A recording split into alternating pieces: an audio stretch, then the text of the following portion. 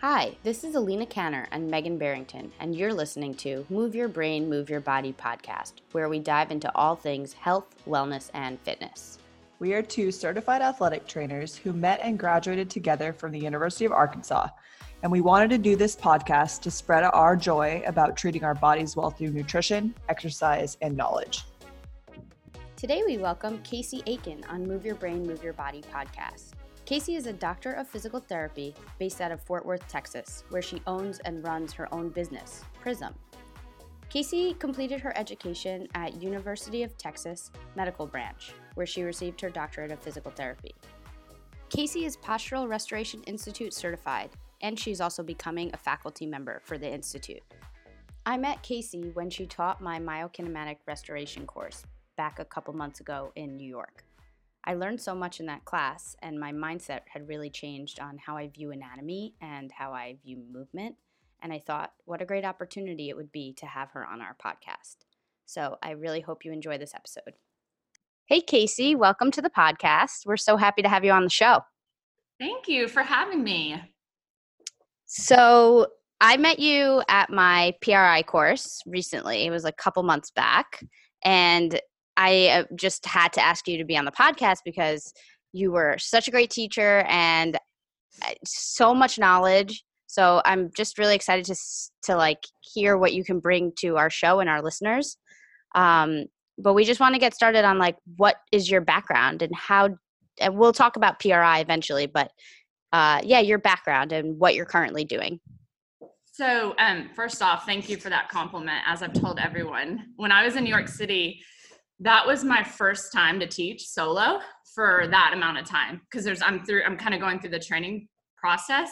So the fact that you said that means that I faked it really good. So because it's pretty nerve-wracking getting up in front of 45 people and telling them this foreign concept. Some people, because there was I think 90% newbies in there.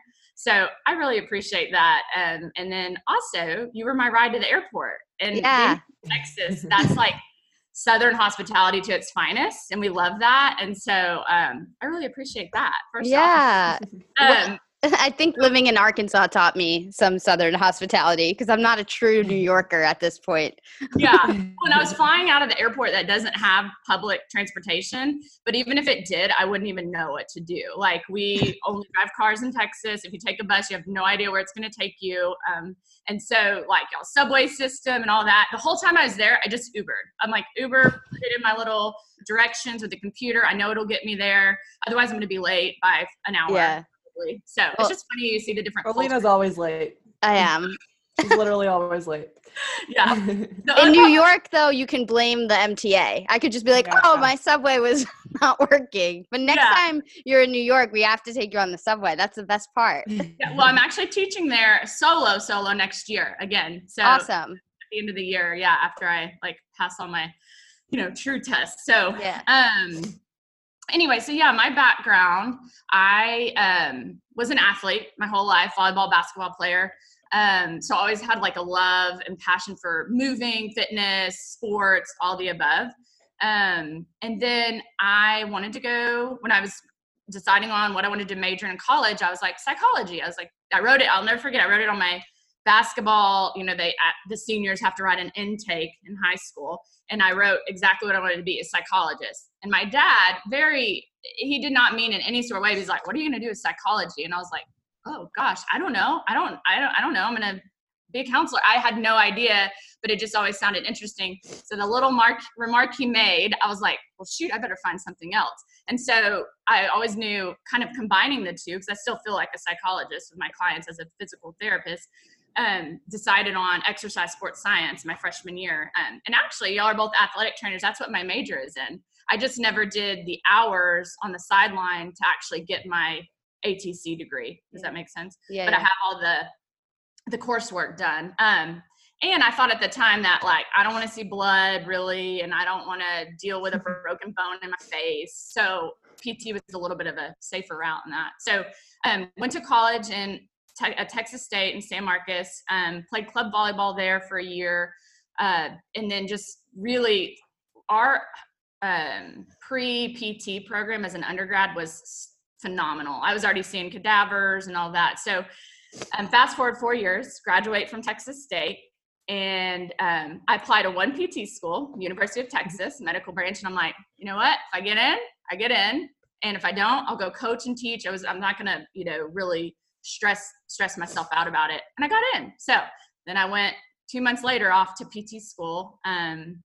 And fast forward, I graduated with my master's and then followed on with my doctorate. I just stayed on, I think it was like another half a year program in 2009. So been a PT for a little over 10 years. Wow. Yeah. So when I say that, it makes me feel like, have I really been? Because it's like time just really, really flies. So I spent, as a PT in the beginning was kind of your traditional orthopedic outpatient clinics. I look back now as to where I'm at, and I loved it, but it was such a grind. I mean, I would see some days 16 patients a day. Yeah. So can you imagine running That's through? nothing.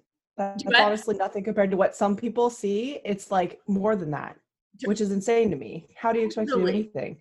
That's why I am actually not, the way our profession is growing and going, should I say going, in the insurance model, really, really, really, really is just devastating to work that hard to be a physical therapist. And then really you're just managing techs, physical therapy techs, nothing against that, but you're not there to do that. You're there to treat your patients. And like you said, probably, 16. So some PTs are seeing 3 an hour to 4 an hour. Yeah. No, you're just totally, or like doubling up with people, or like, I mean, you're just totally completely dictated by like how you can get reimbursed for things. Yes. And, okay. What is insane to me is that like, okay, so say with a certain insurance, you're expected to get 12 visits. Like, what if you can get them better in less?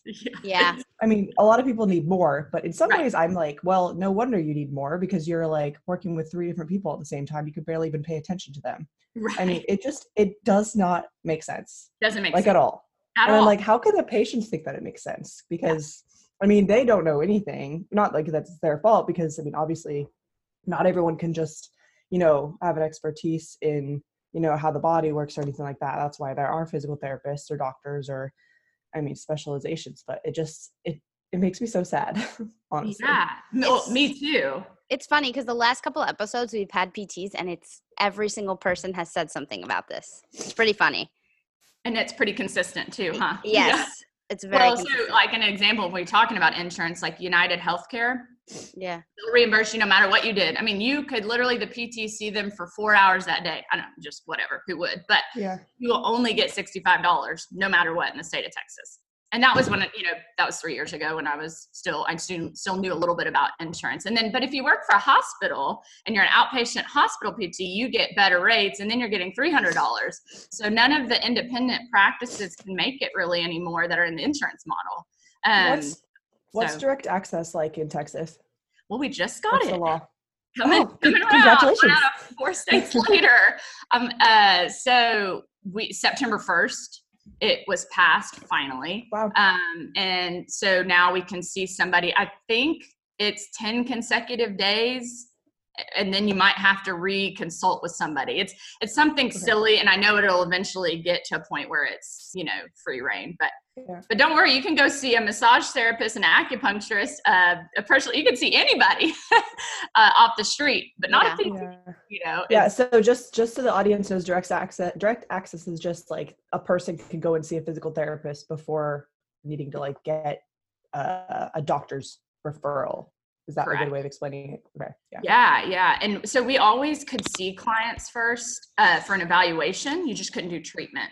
So, not the ways around that, but with PRI, postural restoration, insurance company's not going to be, say I want an assessment to improve my performance or my enhancement. Insurance isn't going to cover that, or management.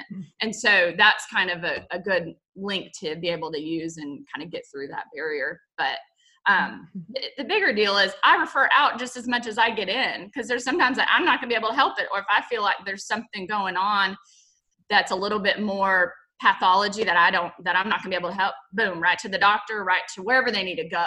I literally text with a sports med ortho non-surgical doc weekly, because I send her whatever I feel like is something different. So it's not even a matter of we're trying to get more patients for our benefit or whatever. It's just like, if we can get someone in for a simple ankle sprain, then why do they have to go sit? The average wait time's 18 days to get into a primary care. Right. And it's like crazy. Your ankle's They're probably gonna be healed. Yeah. By It's gonna be 18 days healed, but it's gonna be later. stiff. Yeah. It's silly. It is super silly, but I didn't make the rules, so. Crazy. But, It's crazy. yeah. Yeah. And almost not, if you're doing PRI in that type of a setting, like props to you, but insurance is not going to reimburse that. And so you bill Therex or NeuroRead, like you would bill something that covers it. But yeah, I would say that's pretty NeuroRead to me. Yeah. They're not going to understand. That's a whole nother topic. Yeah. But so when I was in an insurance clinic, so I first got into PRI, I moved to Austin and I cold called on the clinic, and I mean, we're talking Austin, Texas. Yep, this looks cool. I'm going to go interview here. And that the 2 first PRCs in Texas were there. And so so it's really just kind of like a fate thing. So that's how I got into it. But I'll never forget when I was working at that clinic in Austin, insurance will do okay, we talked about authorization. Okay, you only get 8 visits, or sometimes it'll be like, you only get 3 for this chronic back pain. And you're like, sweet. All right. I'm not Jesus over here, but we'll see what we can do. So, you'll go through this process and you'll talk to somebody who's been a PT, but maybe like 8 decades ago, and I'm like, okay, well, you haven't practiced in a while, so let's start with that. But you'll use PRI lingo and you can't, because no one knows what FAIR means. Yeah. Probably most of the listeners won't know. And I get it, because I didn't know either. But so the whole using the PRI terms, you just have to be very, very concrete and a little less PRI-ish. Yeah. So. Let's get into that actually, because Alina obviously has experienced PRI a lot, and I have definitely obtained a little bit of information from her, but I've never taken a PRI course, and I guarantee you, like the physical therapists that I work with didn't know what it was. Most people don't know what it is because it's very niche for sure. So can we get a little bit into that? Absolutely. Or just explain like a layman's term of what PRI is, and then we'll get into like more details with it. Because I've taken 2 courses, so I can explain some of the stuff that I have taken, but I'm still so like newbie with it. And me and Megan always talk about it. But our conversations are funny with it. Right. Well, and then you kind of start getting into this like segregation, not purposefully, but it's like you're using these PRI lingo, and then you're like, but my co-partner over there is not using them, and now it's made it all weird. Now we're all weird. You're saying your own stuff. So that's my biggest thing, is like, I never want us as PRI practitioners to ever be looked at as like elitist, or thinking that like we have our own separate lingo. It's really not. It's really because we are so specific about what's on what. And so we want people to understand of what we're trying to look at. So if I were to meet, like I do every single day in my practice, so I'm a referral-based practice, basically word of mouth. I do zero marketing, and I see about anywhere from 6 to 8 on a busy day. That's great. About 6 a day, usually. Because then you can give quality. Oh my gosh, yes. And the biggest thing is explaining is the education on PRI is like actually the biggest piece. Yeah. I give 3 exercises when people leave. I mean, that's it. You get 2 or 3 things. That's it. So when you hear the term PRI, it stands for Postural Restoration Institute. I think you could choose that I out and put in interdisciplinary integration. I mean, you can put all these things, because we're really looking at multiple systems with PRI. So it just happens to be that Ron Huruska, the founder, he was actually in dental school. And he dropped out of dental school because of the asymmetry of the way the teeth and the bites hit. And so he ended up going back through PT school. And that's been his medium that he's been able to kind of grow the institute, which he started in 2000. And so postural restoration is really looking at multiple systems in the body. So internal posturing. So we kind of think about where organs sit in the body. We think about respiration, how the diaphragm has a certain influence. We look at the nervous system. And then, of course, we look at muscles, like the chains of muscles, because I think sometimes in the orthopedic world, we get really caught up in muscles and bones. Neuro PTs, PNF people, they definitely will be the first to probably understand more what we're talking about. But if you went to PT school in the United States of America, you are orthopedically minded driven. That's how it's taught in the orthopedic side of things. And I will tell allopathic. you, do what? It's so allopathic, like the rest Yes. of our medical system. Oh, exactly. Yeah. And so when we're looking at, like, when I look at someone now, and now you're going to speak to someone, you're PRI wise, I've been doing it for, I say doing it like it's like a drug or something. I've been practicing for 8 to 9 years now. And so my, the way that I've gone with it, I'm looking at everything now. I really don't even I do look at the pelvis and the ribs, but half the time I'm getting really complex things referred to me. So people that have seen some of the best that I think that are in Fort Worth, that for whatever reasons aren't able to get someone better. And so I get some pretty complicated cases. So I start looking at teeth, necks, breathing, just kind of some odd things that people are, well, I wouldn't really look at that on someone, you know? And so we have this whole set of tests, literally from your head down to your toe. And I want to call them, we'll talk athletic training wise, special tests. So an Ober's test, where you're looking at IT band tightness, quote unquote IT band, is what we learned in undergrad. So we do an Ober's test. We don't call it Ober's test because we're not looking for IT band tightness. And then we'll have tests that we do through the rib cage, and then we'll have tests that we look at the neck. And what we do with all of these things is we're just trying to see how someone's system is operating. So is their nervous system amped up all day long? Well, all I have to do is put my hands on someone's rib cage and can tell you that. People think I'm like some whisperer. Some of my patients, they're like, I'll put my hands on the rib cage and I'll kind of just feel how the ribs are moving. Most of them, 70% of the people that walk in my clinic don't know how to move their ribs at all. And I'm like, oh man, are you really A-type? Or are you, real high anxiety? Are you high? How'd you know? And I'm like, Did you just get out of traffic? Yeah. But it's funny. People assume that they're hiding all of these things, from the world. And I'm like, no. You don't breathe. Your brain literally thinks that you're hyperventilating all day long. Like you haven't probably exhaled since 1999, whatever. I don't know. Just not out there. So that's what's so cool about PRI is because you're not looking at just bone and a human in front of you. You're looking at how that human behaves, how their pattern, what do they do to get things done day to day. And that's, to me, you're kind of a psychologist of their body. I know that sounds weird, but I don't have a degree to treat their mind. I refer once a month probably to a counselor, and then I'll do continual care. And so I'm working with a counseling group right now. We're trying to figure out how it's going to work, but we're measuring HRV, heart rate variability, in patients, and how we can really, and HRV, there's a lot linked to just overall health with that. Yeah. But how can we help these clients and these patients that, yes, their back hurts, but gosh, it's so much bigger than their pain in their back.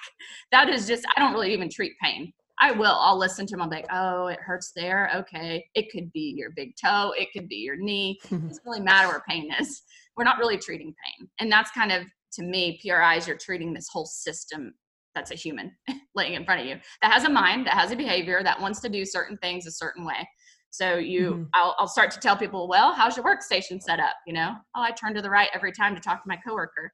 Oh, you know what? I always put my right foot on the ground and swing my chair to the right. Yeah. Do you think maybe that's why your knee's hurting a little bit too? Not just because the doctor said you need a lateral release because your IT band's tight. I'm just, throwing random stuff out there.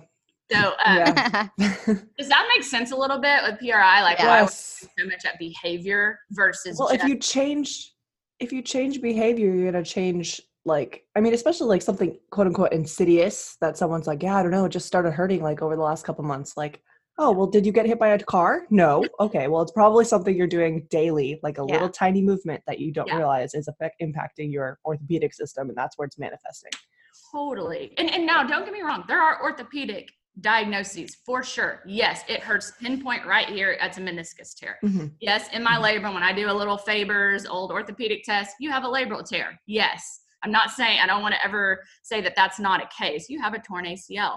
However, you did not get that unless you got hit by a car or you're an athlete. I work with quite a bit of athletes, and there's a traumatic But when we're talking non-contact things or things that, like you said, insidious, I mean, I will go back to someone's like 20 years ago. Oh yeah, I did fall when I was cheerleading on the back of my head. And I'm like, yeah.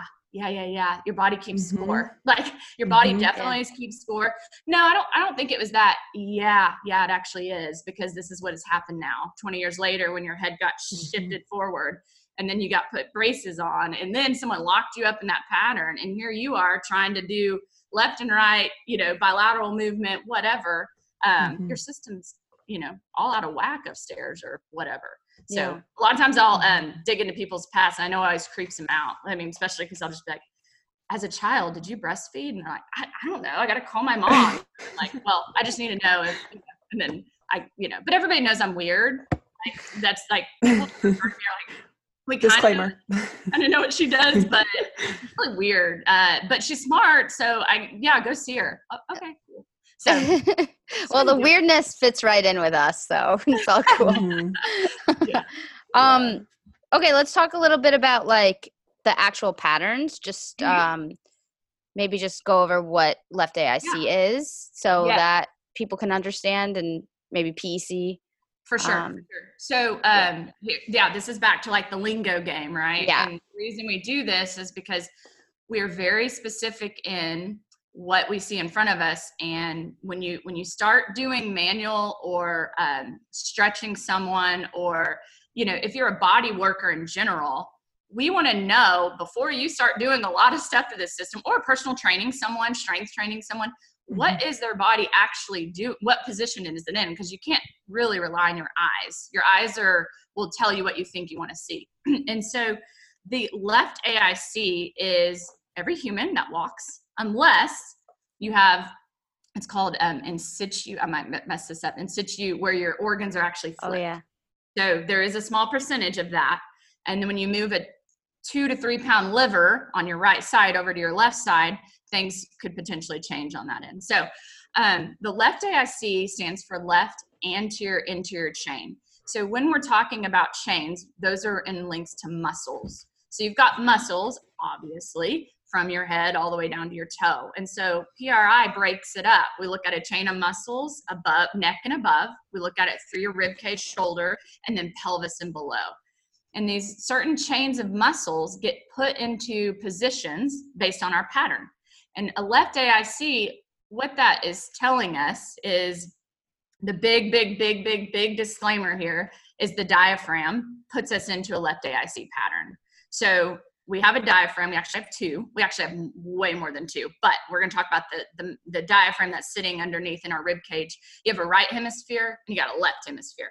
The right hemisphere, I literally have a picture in my office. I have this little come to Jesus talk. We sit on the bench, we look at it. I talk to my patients about it, and it pulls you over to the right. You look at it, it attaches that some cadavers they're finding L4. I mean, it attaches to your lower back. Yeah. So if you're not talking about breathing and you're treating spines, hello. And so then on the left side, you're down L1 through L2. And so the right central tendon is larger and the whole dome is larger. It has the liver to actually use a surface area. It pulls and orients our body over to the right side. So what follows with that is our spine orients, our pelvis, our left psoas, which attaches to the spine as well, starts to pull that left innominate forward. So it pairs up with that right diaphragm.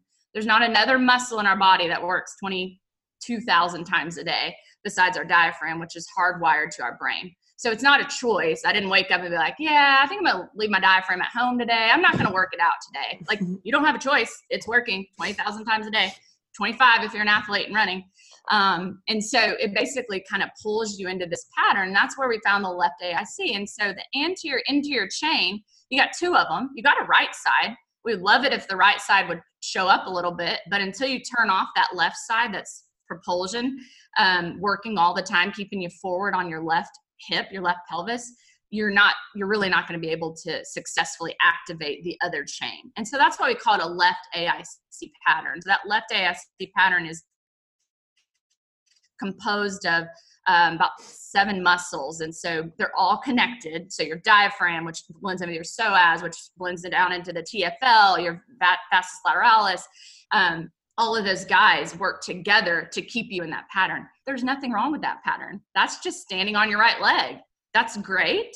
That's left AIC is beautiful until you have to get back to your left leg. That's when it needs to just say, okay, I need to tone you down a little, turn on the right AIC. But if you never dial down the left AIC, you can't turn on the other leg. So then walking, you're really sitting in almost like an idle position, oriented over that right leg, that right side. And that's our brains put us there as well. Our brains are lateralized. So our left brain develops with more neuromotor points on our right side.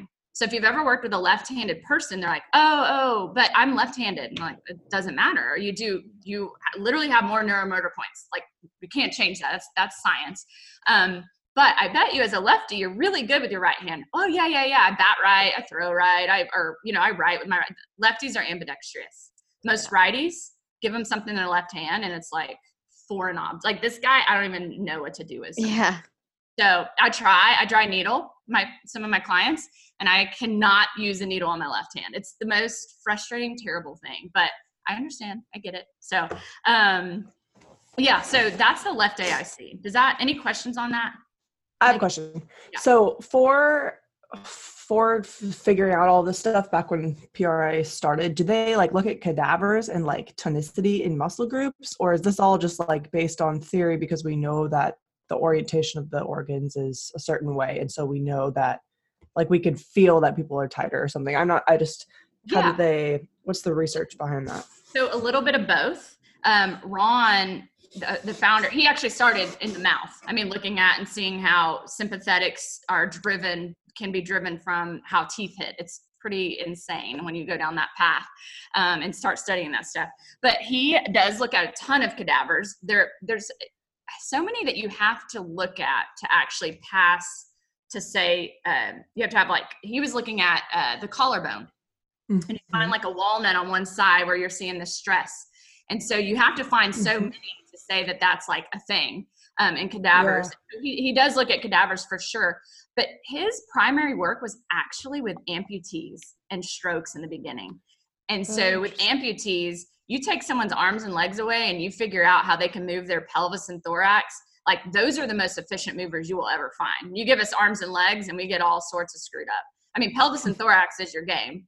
And so that's where he started his work. But he compiled tests to check all of these things. But really, so article-wise, there's a plethora of resources on postural restoration about the diaphragm and how it actually pulls. I mean, there's under each course probably 25 articles that back up this. It just took a really long time to get it all there. So Ron designed these tests to prove what he was seeing in all of his clients. But yeah, he started with amputees first, which is cool. Wild. He's the pattern. Brilliant. Like he taught my first class and I was just like, I have to take this again. Yeah. No, that's the thing. We always joke. I mean, that's why I'm the newest faculty member. There's 9 of us. I think I'm the 10th in the United States that are teaching the primary, right? We have affiliate courses. And then we've got one in Japan. And I hope he's teaching it. I would never know because I don't speak Japan. I'm just kidding. He's teaching it. He's doing well. But he's like kind of the translatory person. So Ron is one of the most humble, caring people I've ever met in my life. Like when we met about doing the faculty position, he pulls out this whole folder and he's like, well, we've been watching you. And I'm like, oh, that's not creepy at all. And so he pulls out like my webpage and all this stuff. But then like we talked PRI for a good portion, but then he's like, so tell me about your dad. Tell me about your mom. Tell me about your family. He wants to know about you as a human. Like, and that's how he is. He's just so passionate. He just wants people to, and I think these are my words, not his, but the medical world to work together more. I mean, that's really what he's all about. If we can stop really trying to treat pain all the time and just start trying to treat function and, the human person as a whole. Yeah. He's phenomenal. And I always encourage, if no one's ever met him, definitely that he's somebody that you'd want to take. He just spoke at the Airway Summit, which is very cool. Yeah. So we work a lot with the airways, which is a huge thing. Sleep apnea, which a lot of people suffer. And there's a big, well, that's a whole nother, that'd be a whole nother podcast topic. But where, maybe don't run away or run to the doctor and immediately get in a mask to sleep the rest of your life. Like maybe we can shut that neck off a little bit and alter your airway, or change some things the way your teeth hit so your jaw can move. And so those are the more down the line PRI things as you get into the thick of the courses, not your primary courses. Yeah. Yeah. So, and then the PEC was the only thing we didn't cover. Yeah, we could talk a little bit about PEC too. Yeah. So PEC is a left AIC. Right. So I think I'm talking to a PEC right now. I'm looking up. Probably two. Okay, probably two. Okay, can we explain what those letters are, please? Yeah. So remember, the AIC is an anterior-interior chain. So it's left. We're just saying this chain of muscles on this human is driving your show. A PEC is a posterior exterior chain. And I always you can write under PEC extension. You live in a system of extension. So PECs generally are more of your barrel chested. You'll see you can kind of start to pick them out, but sometimes they're really petite, long, narrow females. And what the deal is, it's really managing airflow. They're poor at managing airflow. So on a left AIC, we talked about the pelvis dipping forward. The left rib cage, we've got a rib cage that sits on top of that pelvis, will actually come forward as well. Well, on a PEC, right pelvis comes forward, not as much as the left, and both ribs are up, and they can't exhale for the life of them. Backs are tight, backs are locked up, anterior necks are on. Then you get into pathology, and then they've overstretched their hamstrings to make sure that they can still function and do the tasks that they want to do. So PECs are not really that different. It's just in the beginning you might have to do, look at things a little different, but there's still a left AIC underneath. Yeah. So when you think of a PEC, think of somebody that's back is really locked out, real tight. And I don't mean to throw this into the CrossFit section, because I really don't mean that. I just, when I look at a CrossFit person, I usually think PEC. Yeah. Open scissor. Yeah. People might understand that term, I think. Okay. It sounds like the same thing to me. Yeah. Quad dominant, loves the quads, loves their lower back, loves calves. Like I have people that are like, yeah, look how big my calves are. And I'm like, yeah, because their glutes don't do anything. Yeah. They're literally keeping you from falling over because your weight is so shifted forward in the balls of your feet that you have no idea where the ground is. Yeah. And you don't know where the ground is because you are literally hyperinflated and you're about to float away if we don't get you on the ground soon. So, yeah. That's kind of a PEC. So. Yeah, there's so many terms, but those are I feel like the two ones that are covered in the primary courses. So yeah, and well, the rib cage has its own pattern. Yeah, chain. Yep. But I guess I'm kind of speaking more to myokin, which is the pelvis and the lumbar, because I think it's a great place to start. But the bigger thing to know is that the diaphragm connects the thorax to the pelvis. So if we're not ever talking about the diaphragm, I think we're missing function altogether as a human. Yeah. So, and there's a lot of people that are really good at what they do and they're not talking about the diaphragm. I've had conversations and they're really blatant honest. They're like, hey, I appreciate that you like the diaphragm so much. It's just not in my wheelhouse. These are people that are training Olympic athletes. I mean, coach has been to the Olympics. It's interesting and there's nothing wrong with it. I just want people to know more about it if I could. Yeah. It'd make my life easier. So yeah. I know in Lincoln, Ron has a whole little community. And I know we were talking about it on our airport ride, how you're trying to get that set up and how, what would be ideal for you for what your practice is and. Right. Well, ideal would be all under one roof. Right now, Texas is a big state. We know that. And so my orthodontist is in Frisco, and you'll be like, well, that's not that far. It takes an hour and a half to get there. Mileage wise, door to door, probably 50 if there's no traffic, but easily an hour and a half. So he's a functional orthodontist. I have one patient in braces with him. His symptoms down his entire body started when he got his braces off at, I think he was 17. He got his braces off and he's been in pain. He saw so many people for 7 years and it was driving him insane. And finally I looked at him, I'm like, dude, this is coming. You're locked in and your teeth, your neck won't let go. And so I'm not a dentist nor an orthodontist. I just know a neck that is in a pattern that someone set it in with teeth that to stay in that pattern can have it, because if you have it, hard to utilize the other half of your body. And so he's going through braces right now. So that's my ortho that's there. I also have an ortho now in Fort Worth that I'm working with, orthodontist.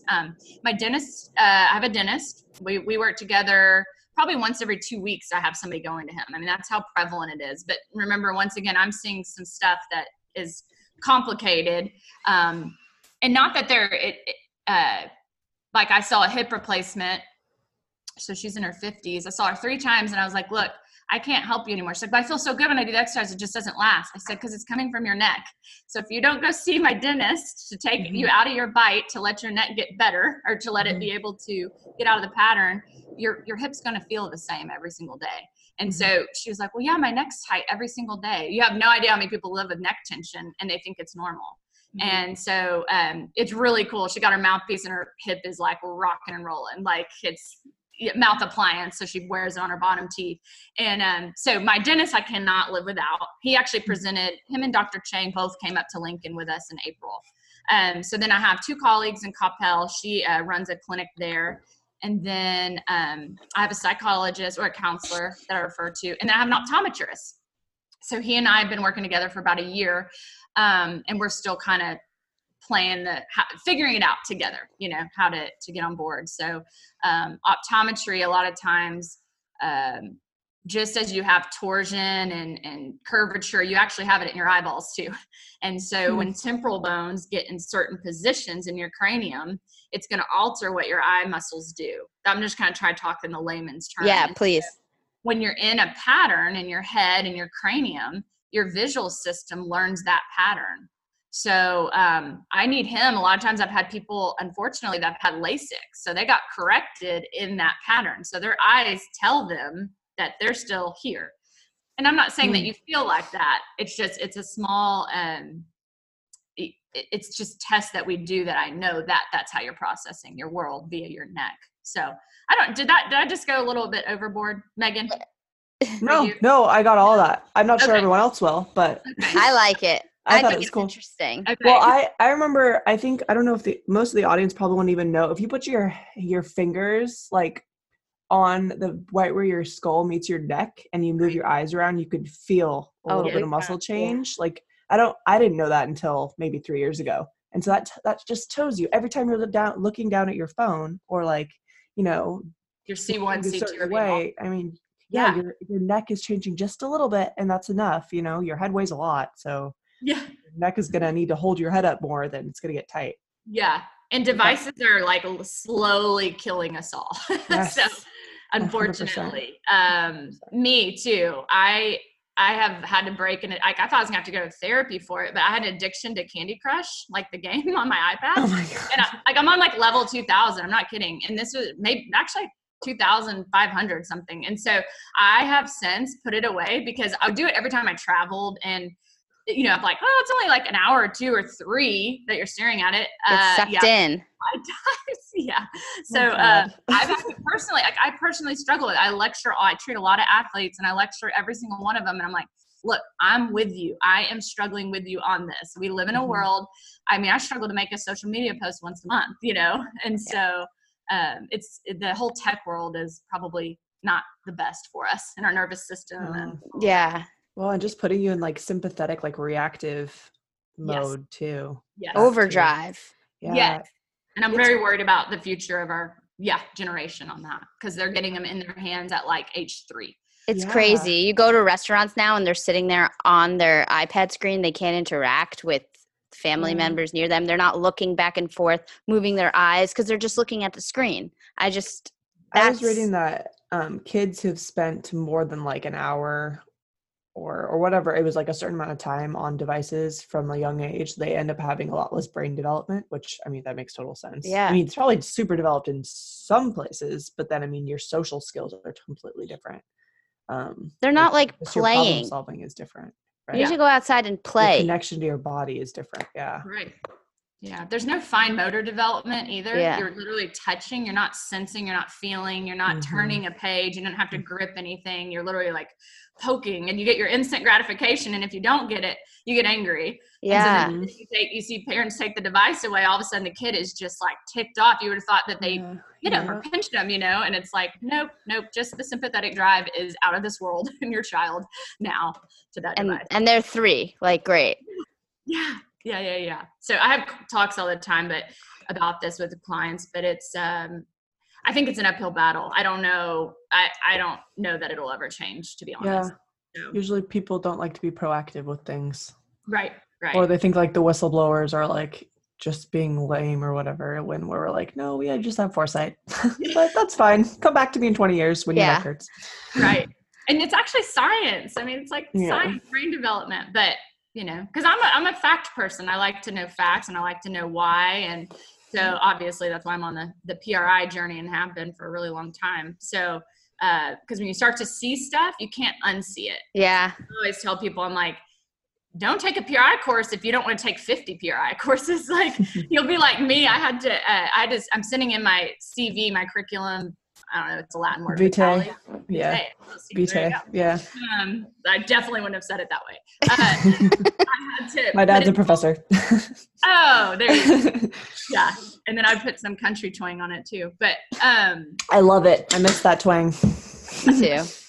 Oh, because y'all went to school in Arkansas. Mm-hmm. Yeah. Very nice. We had a lot of Texans there, actually.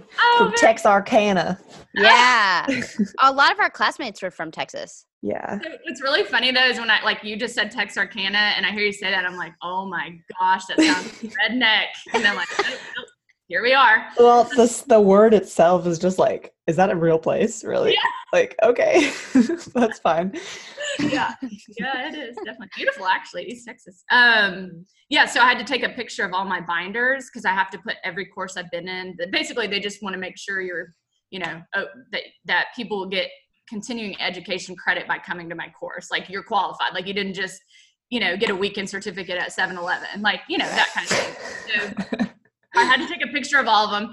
And every time I was taking a picture, I was like, oh my, you are such a nerd. Like, I mean, and when I was first taking them, I was having to fly all over. They didn't have them in Texas. And I say first, like, it was so many years ago, but PRI has come a very long way in 8 years. Like, literally very, very, very long way. You could only get like 3 courses a year in the South at all, so fly to Arizona, Florida, wherever. So yeah, it's come a long way, but, and then, everyone, assumption wise, I always feel like, oh, it's PRI or nothing, and not PRI or nothing, but like you're a purist.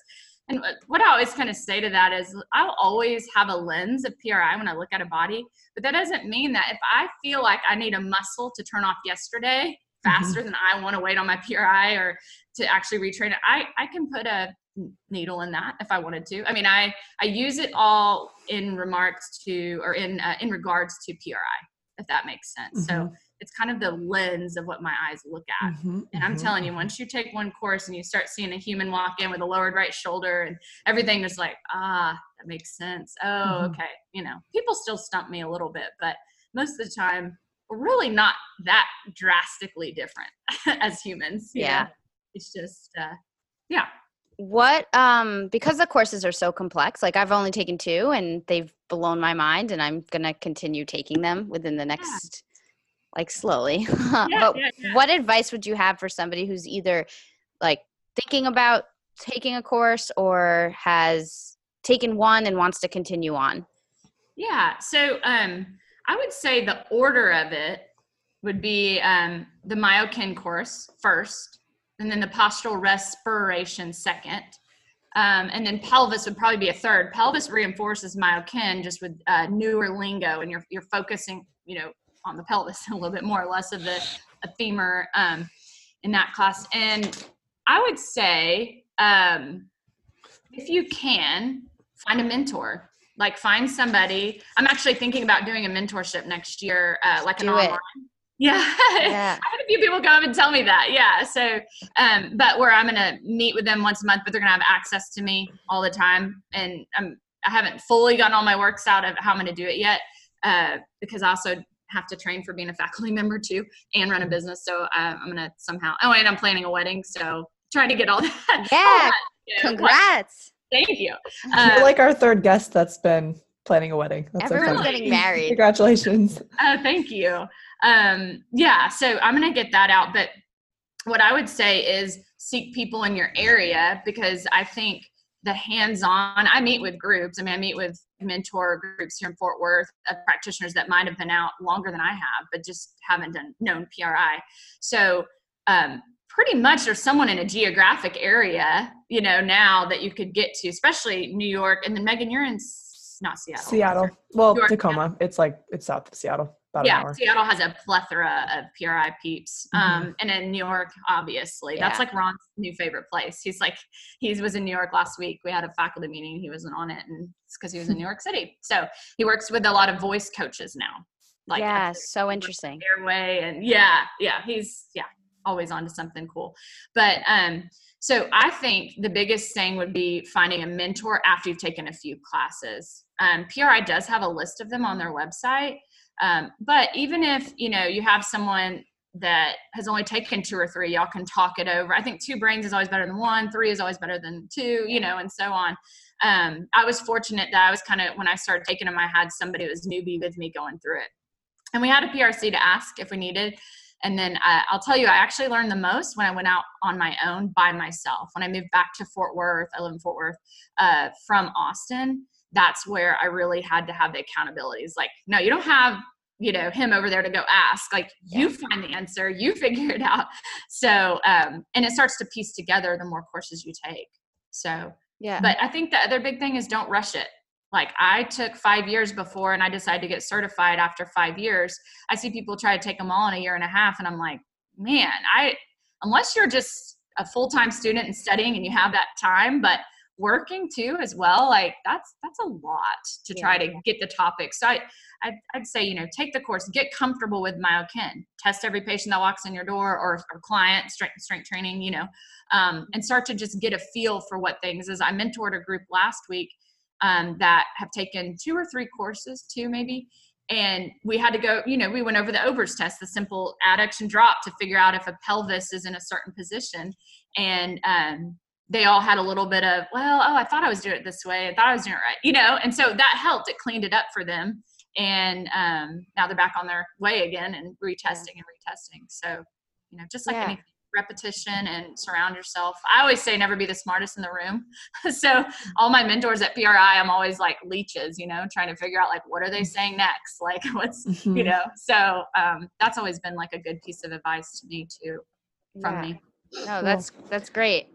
Thank you. Okay. One last question. What is something that you do every day to move your brain and or move your body? Oh, very nice. So the group where my office is in a large sports complex. And so we've got like 6 basketball courts, 12 sand volleyball courts, batting cages, pins. Cool. And then we have this large workout facility, it's called that, but it's called APEC, APEC. And they're out of Tyler, and then they recreated one the same and put it in Fort Worth. And so that's where I work with a lot of the athletes. We have all the way from like kindergarten to professional that work out there. Cool. And so, like right now we have Major League Baseball that's training there. And I'll see, I'm seeing a few of the guys from there just for certain things like tweaks. And I took a baseball course with the Diamondbacks years ago. And so, my love for sports is kind of pretty high. So they also, in addition to all their athlete stuff, they offer adult classes. And so they do power, strength, and cardio in every single class. So we have like a 10 to 15 movement warm up, and then we go through a power series, and then we go through a strength series. And at the end we do high intensity interval training. So cool. I do that 3 to 4 times a week. Yeah. And that's kind of my body movement. I've always worked out since I was 14. If I don't, I kind of go crazy. Same. So I used to try to run. I did a marathon, half marathon, trying to fall in love with it. I absolutely hate it. I don't like running over 3 miles. I don't see the point of it for whatever reasons. And does nothing to runners. I just try to make myself love it, and I don't. And I'm kind of mad I don't, I guess. Maybe that's why. But so I'll do that. And then for my brain, I like puzzles. So I actually work puzzles, like legit like on a table, old school cardboard puzzles. Oh, I that's don't do those often. brilliant. Like once every few months, I'll do a puzzle. And then I would say also I will, if going through a tough time, I'll go to counseling if I need to for my brain. So I like to work things out if something gets stressful, overwhelming. So I'd probably say I talk to my counseling friend, once every 4 or 5 months if I need just some like honest to good feedback. And so he's got his master's and he's working on his PhD in traumatology, which is super cool. That's interesting. So he's like a great resource. Yeah. But I'm a really big proponent of mental health in regards to that. So I would say, yeah, those are my brain and body movers. That's awesome. Cool. I like That was it. perfect. That was great. Thank you so much. Yeah. Thank you. Well, thanks for having me, guys. I hope I helped out a little bit with any PRI stuff. Definitely. Obviously, if y'all have further questions, feel free to email me or message me, Oh, whatever. where can people find Definitely will. Do you mean like, what do you mean? you? Yeah, Instagram, Social whatever. media. Social media. Yeah. If they want to work with you. Yeah. So my Instagram is Prism, PRISM. That's the name of my business. .dpt. I'll probably get a little bit more active on social media in January. We'll be working with the NFL Combine. So I'm going to have a PT student along, and so we'll document some of that, which is pretty cool. It's the guys training for the NFL for 8 weeks. And so I will have more fun stuff then, but right now it probably looks a little boring. But you can message me on that, or my web page is prismpt.com. So www.prismpt.com. And I'm on Facebook too. So Perfect. Cool. Prism Fort Worth, Dallas Fort Worth. That should come up. Awesome. Yeah. That's cool. Thank you so much. Casey. Yes. It was good talking to you, Lena. Nice to meet you too, Megan. Nice to meet you too. All right.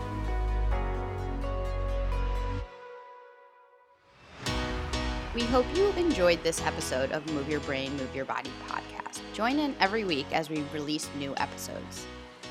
Subscribe or leave us a rating at Apple Podcasts. If you have questions or topics you would like us to cover, please email moveyourbb@gmail.com or send us a message at our Instagram handles at Megzy072 and at Alina Kanner.